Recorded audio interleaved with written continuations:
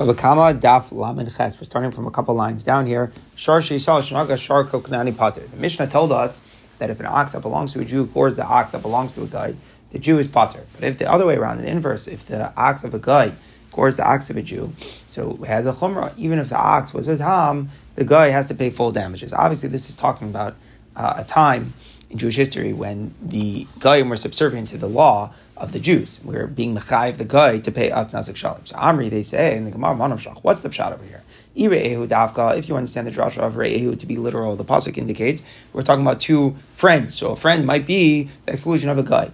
The Kanani Yanaki Yisrael Nami Lifter, so it should be the other way around as well. When a Kanani ox gores the Jewish ox, it should also be pater. And if you say Re'ehu is lav dafka, and it's talking about any two people, so even if the ox of a Jew gores the ox of a guy, the Jew should also be liable. What's the difference between the Jew damaging a guy and a guy damaging a Jew? Amar Abavo, Amar Krab. We look at a pasuk here. Amar vayimoded aretz, ra vayater goyim. It says Hashem judges the land. He sees and he's vayater goyim. He releases the goyim. So what exactly is it talking about? It's a pasuk here in Chavakah. What does it mean? He releases the goyim. Ra shav mitzvah shekibul alim b'nei Noach. The Eibishter sees the Sheva mitzvahs that were given to the goyim. These are the 7 mitzvahs that everyone has to keep. He sees that they didn't keep them. Amar v'hitter mamon Yisrael. So the punishment for that is that the Eibishter was matir their money for Klal Yisrael. So what exactly does that mean? Does it still mean that we could go ahead and steal this and that? Or maybe you're released in the sense that that over to Klal Yisrael, we don't have to pay them for the damages that they do to us, but that we do to them, but they have to pay us fully for the damages that they do to us. So what we're trying to come out, the Re'ehu really could be literal, and that's why we're part if we damage them. But because they didn't keep the Sheva mitzvahs b'nei Noach, so there's a penalty here on the Goyim that they have to pay full damages to us. Rabbi Yochanan Amar Me'alcha, Hofiar Mehar Paran. It's talking about Hashem comes for Har Sinai. So it says that he reveals himself for Har Paran. So basically this is the idea Hashem offered the Torah to other nations and they all refused. And then eventually he comes to us. So what exactly is this refusal? So we say, Hofiyam Paran, Mi Paran, Hofiyam Yisrael. From Paran, he reveals the money over to Klal Yisrael. It's a very similar sort of drasha that even though Kanani is not Re'ehu, but there's a penalty that HaKadosh Baruch Hu was matir the money of the Goyim over to Klal Yisrael, that Klal Yisrael is able to recover their losses when a guy's animal gores ours. Tanya Brisa says like this as well. If a Jewish ox gores the ox of a guy, the Jewish is exempt. But the other way around, if the ox of a Kanani gores the ox of a Jew, even if it was just a tam, the guy owes full damages. We bring both of the psukim that we studied before. Says the Gemara, why do you need 2 psukim? If there's one source, why do you need another source? Says the Gemara, maybe you'll argue, maybe it's necessary to teach us other things from what Rav Masna and Rav Yosef said. So we'll get into what Rav Masna and Rav Yosef are. But just if you're going to make that argument, so Tashma Afiyam Harparan, we part of Afiyam Mishra, we make the other drasha. My Rav Masna, what is the drasha Rav Masna we're referring to? Rav Masna, Amad Aretz Rav, Ma Rav, what does HaKadosh Baruch Hu see? Rav Sheva mitzvahs should establish V'inoch. He sees the 7 mitzvahs that were given to V'inoch, that they don't keep. Amad V'gol Masam. The punishment is that he was mad to them. He exiled them. In this interpretation, it means to become exiled. So Rashi gives examples where we see this happening to different nations of the world where they're exiled. So Vayater means to be exiled. Where do we see Vayater can have the connotation of an exile? We're talking about here the Shrotzim. It says that is Lanater al Aretz, that they jump with them on the earth. So it means to jump from one place to another place in that context. So to be Vayater means to jump. It's like exile. Nations are jumping from one place to another. Ma'adi Rav Yosef. What was the other statement from Rav Yosef that the pasuk could have been alluding to? Rav Yosef, Aretz Ra. It says he judges the land he sees and he releases the Goyim. Ra, what does Hashem see? Ra Hashem mitzvah. He sees the 7 mitzvahs that the Goyim accepted. Below Kimam and still didn't keep them. Amad v'hitir lehem. Hashem is matir them for them. Meaning, he says that don't worry about it. The mitzvahs no longer apply to you. So because they weren't keeping the Shema mitzvahs b'nei Noach, so now the Goyim don't have them anymore. Says the Gemara, the obvious question is, what do they gain? You become free from the obligation and now free from any punishment if you don't keep them. That means that the sinner profits by sinning. It doesn't make sense that they should lose the obligation because they haven't kept them. Amar Marbar Durafino, Lomar comes to tell you, even if now the Goyim do fulfill the Shabbat mitzvahs, they don't receive reward. So that's the point. It doesn't free them from a punishment if they do the wrong, but it means that it releases from the obligation in the sense that they don't get schar for keeping them. Says the Gemara below, is it true that a guy does not get schar for keeping the Shavim Mitzvahs? So Tanya says in a price for Meir Omer, where do we learn that even a Naju, if he learns Torah, he could be like the Kohen Gadol? So what exactly does that mean? It means that he receives reward that's like the Kohen Gadol for studying the Torah. So it says that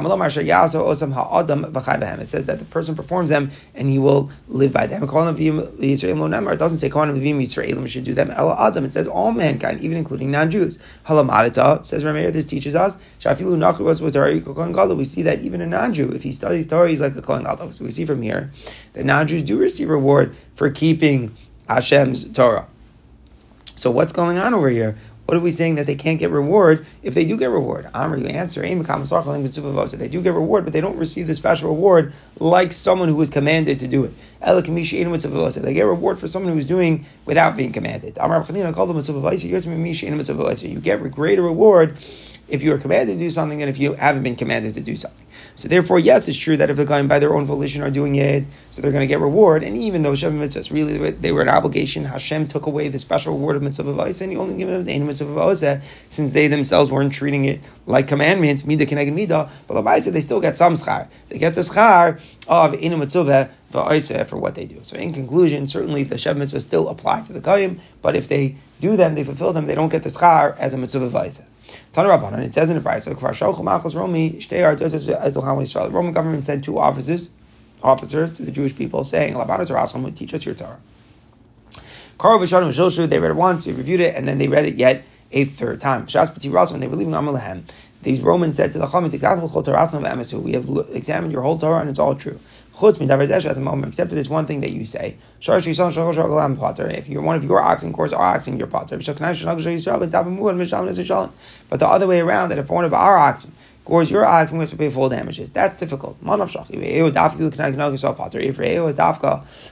Kanani ox gores the ox of a Jew, the Kanani should be potter. And if your is not literal, so even if the ox of a Jew gores the ox of a Kanani, the Jew should be liable. So therefore, this double standard doesn't make sense. But we're not going to reveal the matter to the Romans because we don't want to. So actually, what they were saying, is that the officers were saying that they wouldn't repeat it over to the king, so that it wouldn't get the Jews in trouble for it. Says the Gemara, Rav Shmuel, his daughter, he died. So he lost his daughter. So Rabbanan said, let's go up and let's do nichum avelim. Let's use words to console him. Ula said, Ula said, what do I have to do with nichum avelim of people of Bava? Ula was from Eretz Yisrael. He was also around Bava, so he was very critical here of the Babylonian practice of the nichum avelim. The way you guys do it is just blasphemy against the Eidishta. Why? What did they say? What did Babylonians say? The Amri, my after the they say what could be done. That's when they say when they're trying to be nichum avelim. They say, you know what? Let's move forward because what can be done anyway? It sounds like what they're saying is if there was something to be due to, if there would be something that we could do to reverse what Hashem decreed, they would do it, and that's mamash apikarsis, because we should accept what Hashem does. So Ula was therefore critical of the lashon that the Babylonians would use by nichum avelim. So also Ula chudei gabei. So therefore Ula went to Shmuel all alone. He didn't have the Babylonians. He said as follows. It says that Hashem told to Moshe, don't oppress Moab and do not have war against them. Why did Hashem have to tell Moshe not to oppress Moab and not to make war? Why would Moshe have thought to make war against Moab without the permission of HaKadosh Baruch Hu? Must be that logically he would have. He said regarding the Midyan. Midyan only came to assist Moab. This is the whole story. People of Moab became afraid, and there was a whole thing, what should we do, what's advice? And the talks with Moab came that the Midyanim, they hired Bilam to curse the Jewish people. So it was a whole thing that instead it didn't work, and they sent the women to be Mizan and to do Avodah Zarah, and that was brought about a very successful thing that was done by them and brought the Jews down. There was a plague. So over here, what do we see over here? But the primary players were Moab. Midian was only a secondary role. They were only advising and helping. Nonetheless, Amar Torah the Torah says there was a spiritual war against Midian. We had to destroy Midian. So Moshe thought to himself, and all the more so that there should be a war against Moab because they were the primary enemy. So that's why HaKadosh Baruch Hu had to tell Moshe, don't fight them. And what was the answer? Lokish also daiti, not the way that you think, do I think. I don't want Moab to be destroyed, or Ammon. Why? Because there are two fine predas. A preda is like a bird that I have to bring out from them. Ros HaMoaviyah and Nama HaAmmonis. These are two special people in the future that are going to come from Moab and Ammon. So because I have to make sure that these descendants come, so therefore Hashem told Moshe not to wage war against these nations. So we see a very interesting thing, that even for just a small victory, a cheshbon of HaKadosh Baruch Hu was very complicated about what's the reason a whole nation is being kept alive because of a few individuals that are to come. So now we get back to the Nichma Avelim. Ula finishes and he says, so because of only two fine pigeons here. Hashem has mercy on two huge nations. He didn't destroy them. So Pito Sherevi, in regard to my teacher's daughter, had she really been righteous, really, it says, and there would be some righteous thing that would come from her, she would have lived. So therefore, the point that he's saying is that Hashem would give the nation a whole life, because even though they were sinners, because of eventual tzaddik that would come out, certainly would give life to an individual that a righteous person will come. So that's the point, is that everything Hashem does with total justice. So it must be that the girl over here, there was no reason for her to live further. And it seems that the idea wasn't necessarily putting down the girl, but he's saying her potential was fully fulfilled in this world, and that's why Hashem took her back, because Hashem always acts with a total sense of justice. Mar now continues. Again, there was a war with Midian, but then Hashem told Moshe, don't fight Ammon and Moab. So the Gemara is going to contrast Ammon with Moab. Hashem never withholds the reward from any creature. Even just the reward that you get from speaking in a more classy way. Because what we have, Ammon and Moab both slept with their father, Lot, when they thought the world was being destroyed, and they tried to rebuild from their father. Moab. What did they name? She named Moab. Moab means from father. So she was recalling the fact that she had slept with her father. So that was not refined speech. When Hashem said to Moshe not to fight them, he said, don't oppress and don't fight. So we can infer there's nothing wrong with starting up with them, as long as it's not going to lead to big fighting. That's okay. So in other words, Rashi says, for example, they can force people from Moab to supply them with bread and water.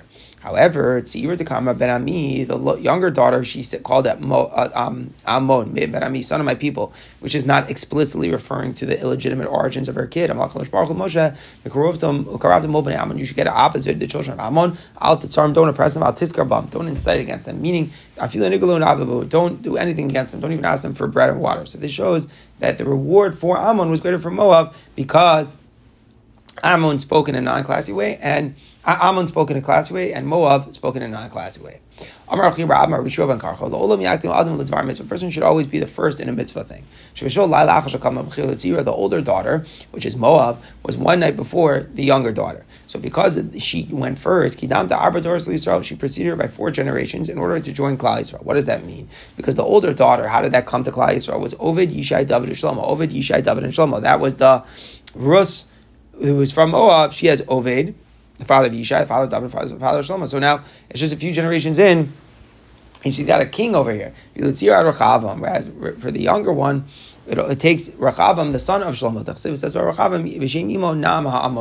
so it takes longer for the people from Ammon to join into Klal Yisrael than the people of Moab. So it's very interesting. Who was better, Ammon and Moab? They're different, right? One was rewarded by Klal Yisrael not even be able to ask them for bread and water. That's Ammon, because they were more classy and dignified in their speech. But on the other hand, Moab gets a great reward that they joined Klal Yisrael first, because they went quicker to the mitzvah.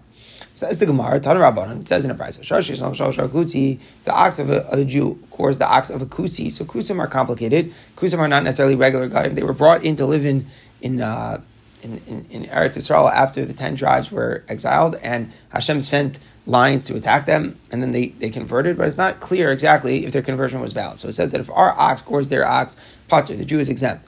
Shalkusi no goes Yisrael, but the other way around, the ox of Kusi course the ox of a Jew, Tam Sham Chatzin Nezek. If it's a Tam face Chatzin Nezek, Mun Sham Nezek Shalom. So according to the Tana Kama, it's exactly treated like a regular full-fledged Jew over here. That's the Tana. This Tana is the opinion Kusim are regular good Gerim. So over here, what we're saying is it should be the regular Jews and should be regular treated, therefore, like regular Jews, and that's why if they gore us, the Tam Pek's Chatzin Nezek wasn't paid Nezek Shalim. But nonetheless, if one of our oxen gores their ox, the Jew is exempt. What's the pshat in this? So the idea is that we don't want Jews to marry these kusim, even if they're technically Jews, because they do have a zara. So it's a penalty. Was against them on a monetary way. So therefore, it's trying to drive a wedge between the kusim and Klal Yisrael, so that we won't be as close to them. So this new decree that the Rabbanan made was limited to someone who damages a kusi. There we go, and we say we penalize them. They don't collect damages from us. That will drive a wedge between us. But the Rabbanan did not go so far to say that a kusi has to pay full damages if the ox is done by his time. So in summary, if you have a kusi, what are they? The Tana Kama holds they are Jewish. However, in order to create this wedge, drive the wedge between us and them, that we shouldn't marry people who do Avodah Zarah, there was a penalty which was made. If we gore their oxen, we are exempt. Rabbi Meir disagrees. If we gore their oxen, we are pater. And the opposite way around, Bein Tam and Wood, even if it's their ox was Tam Sham, they have to pay Nezek Sham. So Rabbi Meir is saying Kusim have to pay for full and damage if it's done by Tam. What's the pshat? Pashtus, this would be because of the general penalty that's on all non-Jews. So Pashtus, Rabbi Meir is coming to argue. He says, I hold Kusim are non-Jewish, their conversion was never good. So Frakti Gemara, is that true? It says Rabbi Meir hold that Kusim are Geri Arayos. In other words, their conversion is just from the lions. It's not a good conversion. Or a minute we see different in the Mishnah. Kol Aksam Abam Rekem Tahor. So a Kasamim is when a woman finds a stain on her garment and it's coming from the uterus. So it's Midrabana, and that's Damnida, which is Tameh. So if it's found in a garment, if it comes from Rekem, it's Tahar. So just to clarify, Damnida only from Jews is Tameh, from non-Jews is not Tameh. So the majority of the people of Rekem are non-Jews. So therefore you can assume that it's a non-Jewish stain. And therefore, that's not Talmud. Rabbi Yehuda says they are Talmud. Really, the people of Rekem were converted to Judaism, and just now they're not practicing. So therefore, they're not Goyim, they are Jews. If the garments come from amongst non-Jews, they are Tar. If they come from amongst Jews and from Kusim, Rabbi Meir Metame. Meir says they are Tameh, because Rabbi Meir regards Kusim as being Jews. Because these groups don't have an issue with their stains. What does that mean? They don't have an issue with their stains over here? So, not so clear if it means that they would never leave it in a public place. That's the idea. But Al Kopanim, what do we see here? That Rameir and the Rabbanan agree that Kusim are considered Jews. They're just arguing whether they would be careful to hide their bloodstained garments, and if therefore it comes from them, would you assume it's from the Kusim or not? Anyways, Al Kopanim, what do we see? Rameir, Kusim, Geri, Emes. We see that they are Jews. So, if Rameir holds that Kusim are true converts, then why is he saying over here that if a tam ox of a kusi damages our ox, he has to pay Nezek Shalom? You're right, they're Jewish, but it was extra kanashli tamabem, so we don't become mixed with them. The Tana Kama held the kanas only went one way, that we're part if we damage them. But we don't go so far to say that if their tam ox scores ours, then we pay Nezek Shalom. Raz comes along where Mary says, no, the penalty was even stronger. Even though they're Jewish, it's so important that we drive the wedge between us and the kusim. And therefore we say, if their tam ox scores ours, even though they're Jews, they pay Nezek Shalom. Masav Rabbi Zera, the Mishnah says, these are the naras that have knas, meaning the Torah says if a person rapes a woman, when she's a nar, you pay knas. So these are the naras who get a knas, even if though they're kind of invalid. A bal mamzeres, someone who rapes a mamzeres v'al nesina v'al akusis, he still pays the fine. So what do we see from here? And it's Rameir talking over there. So we see that Rameir made a new knas on the money of kusim. Why don't we say there should be a knas there as well? That if a person raped the kusi girl, even though technically he owes the money, there should be a knas. So we don't become mixed with them. We should say that they shouldn't have to pay the knas on the kusi. Must be that we don't make the knas on the kusim if they're technically Jewish. So how come over here Rameir is making the knas? There's a big difference. Top of the Manalav Kadesh, Lo Yechoti Niskar. In that case, we're talking about a rapist. We don't want him to profit. So in other cases, where let's say the kusi ox damages the ox of a Jew, the penalty is in effect. It's specifically over there. We don't want the rapist to get off the hook because we don't want a rapist to gain from the fact that it was a kusi. Says Marvin Why don't you just say instead of the rapist shouldn't gain, so he'll give it to charity? So meaning to say, don't give it to the kusim then. You could fulfill the knas and still fulfill the idea of shleichot niskar. Just say that the rapist should give it to charity. It's